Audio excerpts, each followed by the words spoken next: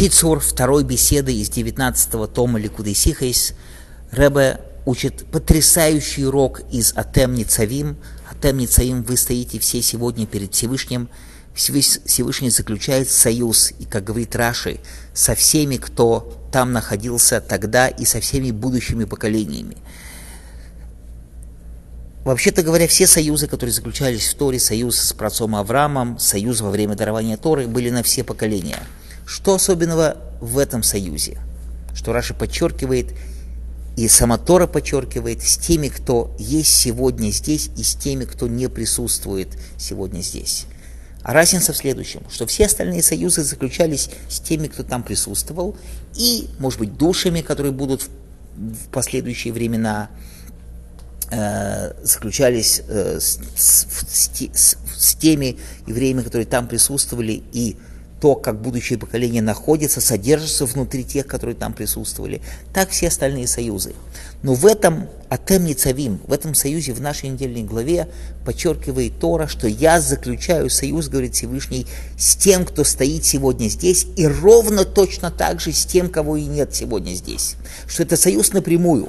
Это не то, что с последующими поколениями союз через тех, которые тут стоят, но тот, который живет сегодня, сейчас, тот, кто жил 5, 10, 50, 100, 200, 1000 лет назад, он абсолютно так же с ним заключает Всевышний вот этот союз Атем Ницавим нашей недельной главы, как с тем евреем, который тогда физически жил в конце 40 лет присутствия путешествия еврейского народа по пустыне. И это потрясающе, что эта недельная глава раскрывает, как весь еврейский народ является единым целым.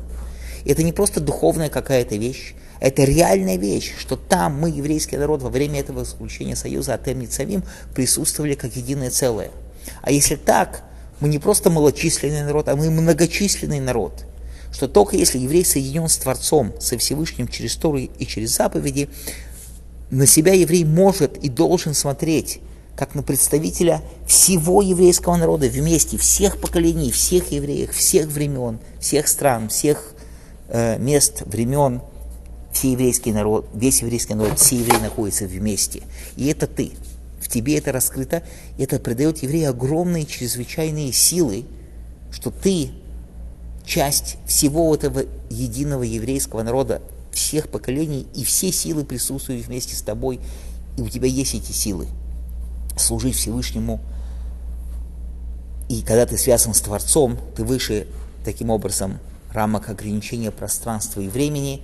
И это бесконечные силы, которые даются еврею вообще всегда, и особенно в этот шаббас перед Рош ха-Шана, когда мы читаем главу Атем Ницавим, и благодаря этому мы удостаиваемся всех хорошего, сладкого года во всех отношениях, и дай Бог, чтобы скоро пришел Машиах, и в открытую весь еврейский народ всех времен будет наконец вместе. До будущих встреч, дорогие друзья.